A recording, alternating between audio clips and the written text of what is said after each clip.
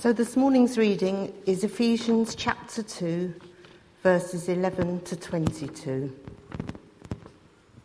Therefore, remember that formerly you who are Gentiles by birth and called uncircumcised by those who call themselves the circumcision, that done in the body of the hands of men, remember that at that time you were separate from Christ, excluded from citizenship in Israel, and foreigners to the covenants of the promise, without hope and without God in the world.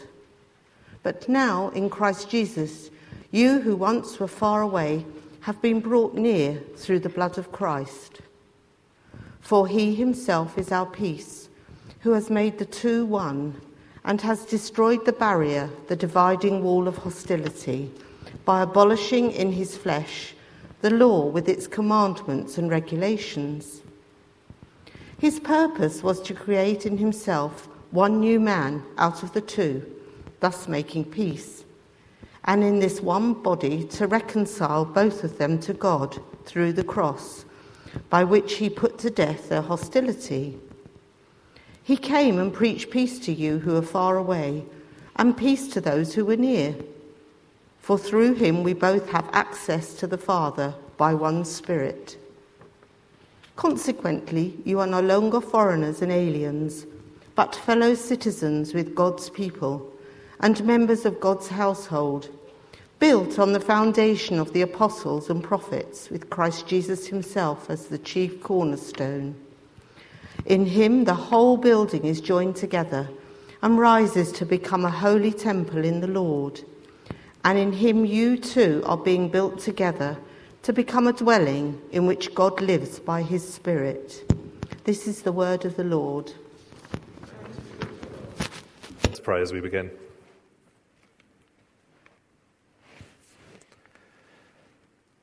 Our Father, we do rejoice in being your people, and we do ask, Father, that as we look on this passage and what it means to be your people, that, Father, you would give us understanding and a deeper sense of this great privilege, we ask, in Jesus' name.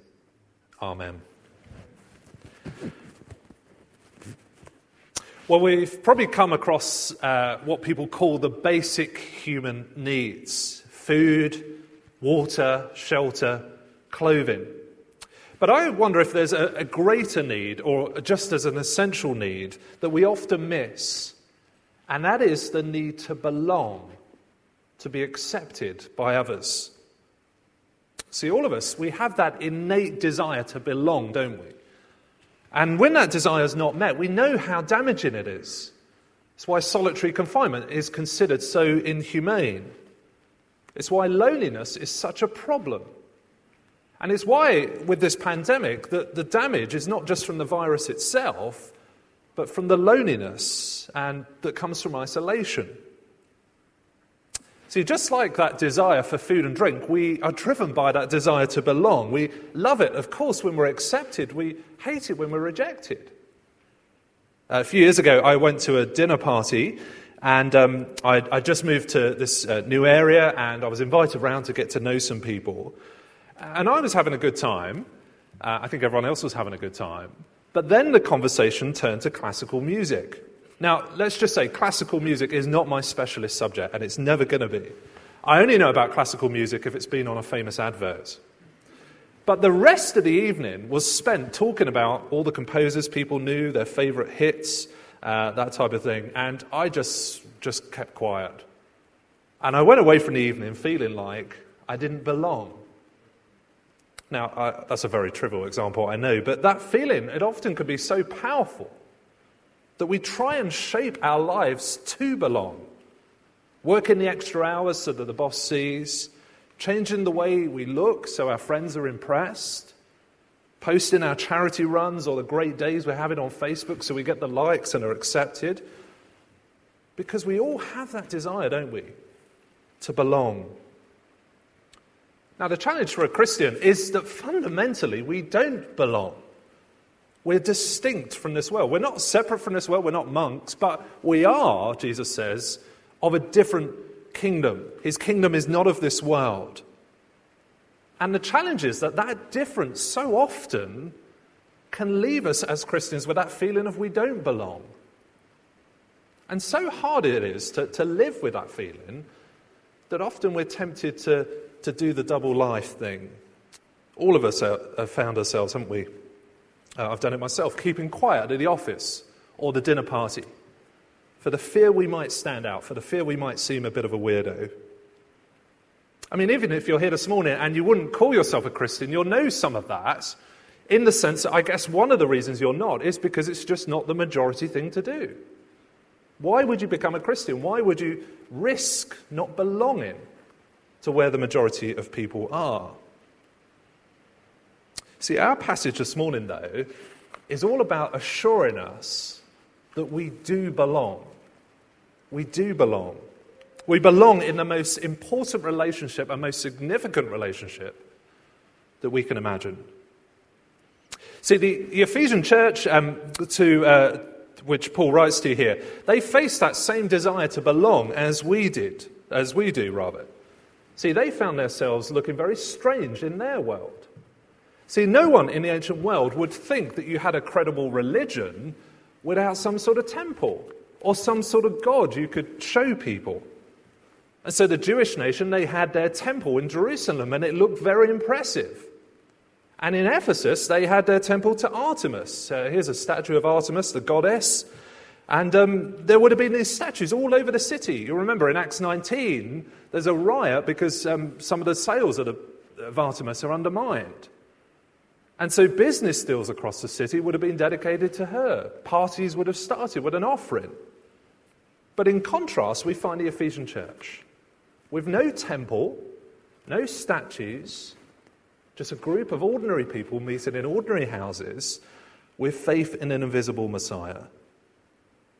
And you can imagine, can't you, how much they felt that isolation from their society, from the way the world's doing things. And Paul writes them in that context and shows them that fundamentally they do belong. Actually, Paul's approach here is quite interesting because he actually makes the problem a lot worse. He seems to pour fuel on the flames before he gets to the solution to the problem. See, look at verse 11 of chapter 2. He says, "Therefore, remember that formerly you who are Gentiles by birth, and called the uncircumcised by those who call themselves the circumcision." Verse 12, "Remember that at one time you were separate from Christ, excluded from the citizenship in Israel, and foreigners to the covenants of promise, without a hope and without God in the world." I mean, it couldn't get more worse, could it? He's speaking there about uncircumcised. Circumcised basically means Jew and Gentile. And you'll know that between Jewish people and Gentile people that there ran this firewall so that both groups were separate. Why were they separate? Well, God had promised through the Jewish nation that he would bless the world. But over the centuries, that promise, that covenant to bless Israel had turned Israel into a bit of an exclusive club. William Barclay, the Scottish biblical scholar from last century, he writes this: "The Jewish people had immense contempt for the nations, the Gentiles." So, he writes, if a Jewish boy married a Gentile girl, or a Jewish girl married a Gentile boy, the funeral of that Jewish boy or girl was carried out. See, they were poles apart. They didn't belong. But what's interesting here, Paul doesn't kind of brush over that division. He doesn't say, come on guys, we're all the same, let's hold hands and get on. He says actually that division was far greater than they realized. Verse 12, he says, "Remember that one time you were separate from Christ, excluded from citizenship in Israel, foreigners to the covenant of promise, without hope, without God in this world." And so their problem wasn't they didn't have the right passport. Their problem was they didn't know God. They were without hope. See, fundamentally, Paul says they didn't belong. They stood on the outside looking in to God's people. And this is where the majority of people in our world find ourselves. We all face a big no entry sign between us and God. See, I think this is particularly controversial in our culture, isn't it? Because we assume that if there is a God, well, of course he would accept us. I'm me, after all. Surely I can kind of waltz into his presence anytime I want. But actually, that is hugely presumptuous, because none of us have the right to access him. None of us can just march into his throne room. None of us actually essentially have the right to belong. Now, I know that's hard to hear, but I find that refreshing that Paul is as honest as he is. Because it would have been very easy, wouldn't it, to gloss over the problem. But he doesn't. He says, actually, you were excluded. And I wonder, when it comes to the division that our world feels so much today, that it's this sort of honesty that's needed. See, our world wants to be united, and that is a good desire. But so often it comes from, the argument is that we should just kind of get along. But it so massively underplays the problem. See, the divisions of our world are endemic of a greater division between the whole of humanity and their Creator. See, the polarization, the division we see around us is not the heart of the problem. The heart of the problem is this world has turned its back on its Creator. But that's where we find ourselves. But Paul goes on in verses 14 to 18 to shift from that separation on to what Jesus does. See, look at verse 13. He says this, but, I love this but now, in Christ Jesus, you who were once far away have been brought near by the blood of Christ. For he himself is our peace, who has made the two groups one and has destroyed the barrier, the dividing wall of hostility, by setting aside in his flesh the law with its commands and regulations. There's a lot going on in those verses, but Paul there, you'll notice, is speaking about a barrier, a dividing wall. But this is not a wall made of bricks and concrete, it's made of the law. See, a lot of people imagine that if we need to access God, well, we've got to keep the rules, we've got to do the right thing. And by doing so, we'll be able to get to know God. But actually, the opposite is true. The law divides us from God. See, the law is like a mirror. It reveals what it means to be holy. But as we look in that mirror, we realize we're not. I don't know if you've had this moment where you walk into one of those kind of fashionable clothes shops. I don't go into them very often, you can probably tell.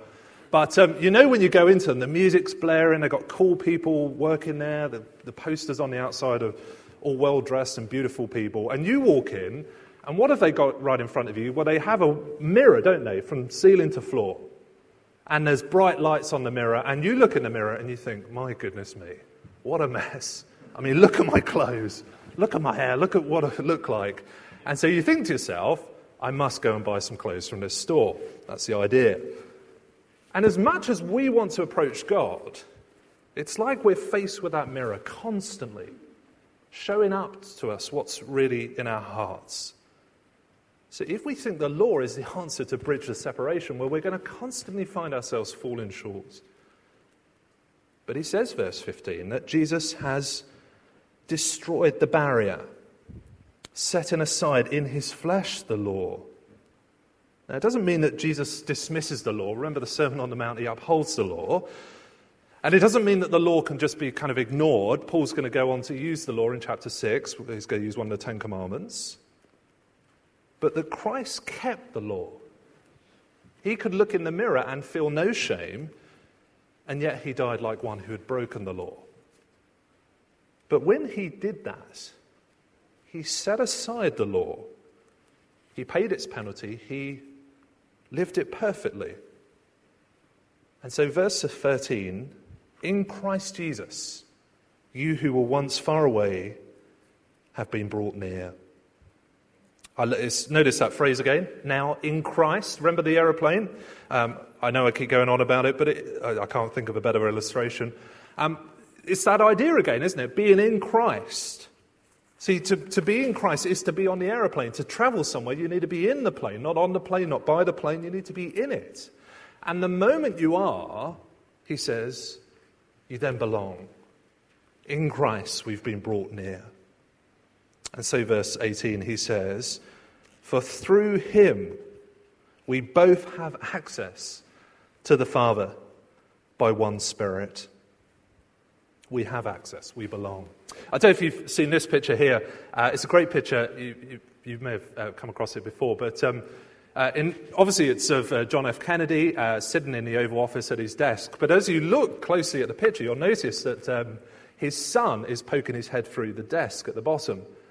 And it's a great picture, isn't it? Because you'll know the Oval Office is somewhere that you just can't access. I mean, it's probably the most heavily guarded place on earth. It's not a place you can waltz into or try and enter. But it's different for John F. Kennedy's son. He can enter any time he wants because he's his son. He has access. And it's the same with Jesus because Jesus has died to the law and set it aside. He sits at God's right hand. So through him we can have access to the Father. See, many of us, we spend our lives, don't we, trying to get that sense of belonging. We try and shape our personalities. I've done this to kind of fit in with the clique, or we try and lose the extra pounds to fit in with a certain group of people, or perhaps we go to the gym and try and gain an extra few pounds to fit in with certain type of people. All in that kind of effort to belong.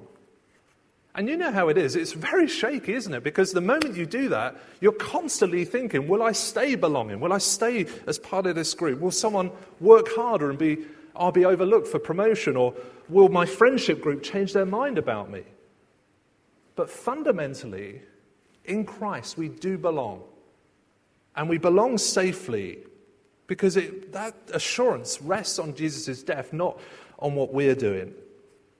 Everything has been done so that we belong.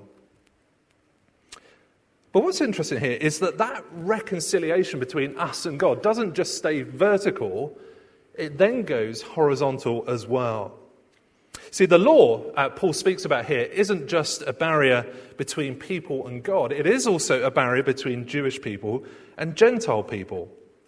See, Paul's speaking here in the context of the Jewish law, how the law was understood by the Jewish people. And it seems that people understood the law as not only a way of showing you how to be holy, but also protecting, like a fence, the Jewish people. So there's a bit of teaching from the 2nd century BC.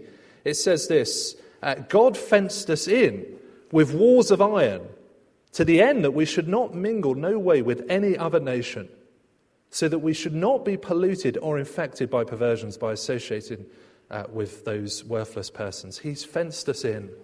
And so you get the idea. The law is a protective shield around the Jewish people, and that meant that they were separate from the nations around them. Now, to give you an example of this, the end of the 19th century, they dug this stone up. It's a stone from the temple, one of the temple walls. And it says on this, let no foreigner enter within the parapets. Is that how you say it? Yeah, parapets. And the partition which surrounds the temple precincts. Anyone caught violating would be held accountable for his ensuring death. What a warning, eh? I mean, we've got a few warning signs about keeping social distance, but none quite like that. But you get the idea, don't you? You couldn't just waltz into the temple grounds. And it wasn't you're going to slap on the wrist. You were responsible for your own execution. But as Jesus breaks down that dividing wall between us and God, he also breaks down that dividing wall between people. See, verse 15, he says, by setting aside in his flesh the law with its commands and regulations, his purpose was to create in himself one new humanity out of the two, thus making peace, and in one body to reconcile both of them to God through the cross, by which he put to death their hostility. Do you see? He makes peace between people. How does he do that? Well, through one new man. Both Jew and Gentile become one new people. Now, this is a bit complicated to get your head around. I've tried to do a diagram. There's probably all sorts of things wrong with it. You can tell me afterwards. But this is the point. The Jewish people don't come to God through some other route. They come through Christ. But also the Gentiles also come from Christ. And so there's not kind of two tiers of humanity. There's not one class and another class. All come through Christ. Both need Christ and his blood to cover their sins. Now, as soon as we recognize that horizontal division then melts away. Because both need Christ. Both use the same entrance. There's no sense in which one group is superior or cut off from another. See, you can't reconcile vertically without reconciling horizontally. See, Christ's death, it works in two directions. Just think about this for a moment. What is the root of human division? What is it that causes us to polarize and separate from one another? Is it not that sense of superiority that we have over another? I mean, if you're on the right politically, you probably look at the left and you think, well, they're really naive or they're really woke. Or if you're on the left, you look at the right and think, well, they're really selfish, they're really entitled. Or you divide on racial grounds because you think, well, we're not like those people. Or national lines, we don't behave like those countries. Or classes, you think, well, we're better than those people, we're better behaved, we're more civilized. Or you look at the other class and you think, well, at least we're more real and more genuine. There's all sorts of reasons, aren't there? But it's all that sense of superiority to feel that I belong to the exclusive group. But here's the thing, the gospel kicks away the planks from any claim to superiority. See, the moment you believe in Jesus is the moment you're acknowledging you need him and him alone, that you don't belong. And so there's no place for coming to Christ and feeling superior to another human being. See, it's no special category. All of us come through Christ. See, it pains me when I look at the world because I just think the world has that desire to unite, but doesn't really understand the full problem and doesn't really understand the solution. See, without tackling our hearts and that sense of superiority, which the gospel does, we cannot be united. See, we didn't belong, but in Christ's death, he brings us to belong to God and to each other. But why are we to know this? What does Paul tell us? Why does he tell us all this? Well, have a look back at chapter 1, verse 17 as we come into land. Chapter 1, verse 17. This is Paul's big purpose in these chapters. He says this, I keep asking that the God of our Lord Jesus Christ, the glorious Father, may give you the spirit of wisdom and revelation so that you may know him better. And remember, Paul's speaking here to a group of Christians who are doing all right, but he wants them to know God and what they have in him. And so coming back to chapter 2, verse 18, he wants us to know that we have access to the Father by one Spirit. And this really is the heart of what Paul's driving at in this letter. And in fact, this is the heart of the gospel. See, the gospel isn't just about kind of reconciling us to God as an end in itself. It's not about getting us into heaven. It's about knowing God. It's about belonging. And actually, as you zoom out and look across the whole of Scripture, you realize that that's what God has been doing all along. Think back to the Garden of Eden. How was Adam? Well, he would belong to God. He belonged to his wife.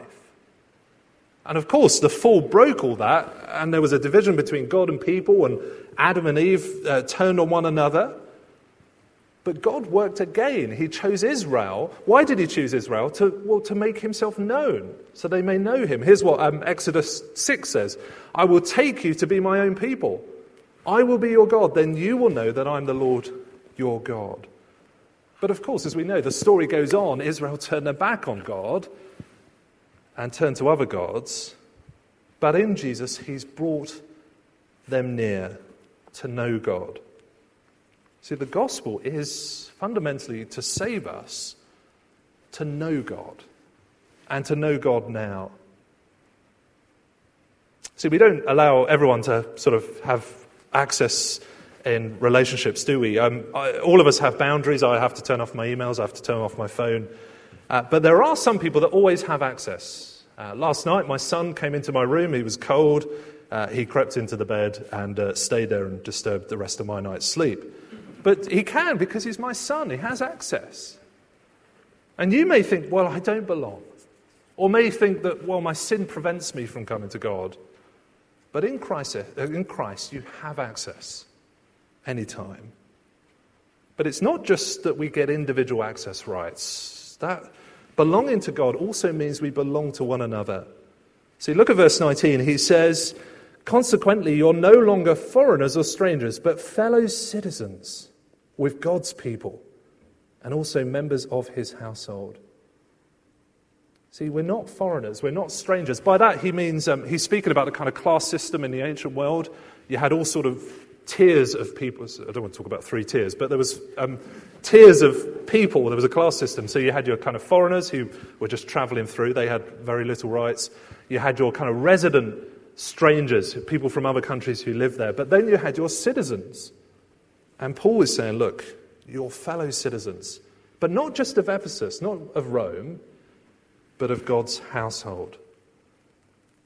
And he changes that image in verse 21. In him the whole building is joined together and rises to become a holy temple in the Lord. And in him you too are being built together to become a dwelling with which God lives by his Spirit. See, the temple in the ancient world was the place where your God lived.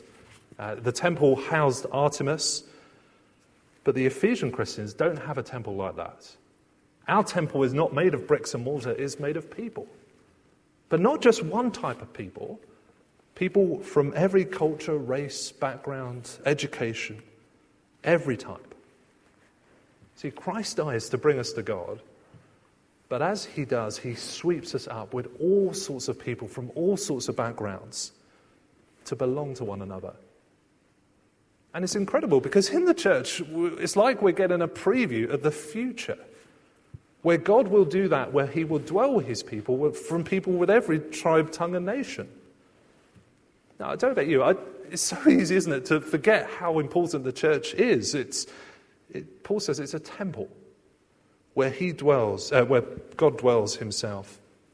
It's easy, isn't it, to get up on a Sunday, we all do it, I do it myself, and not think much about the significance of what we're doing, or perhaps log on and not think much about it. But actually, the church is God's household. It's where he dwells.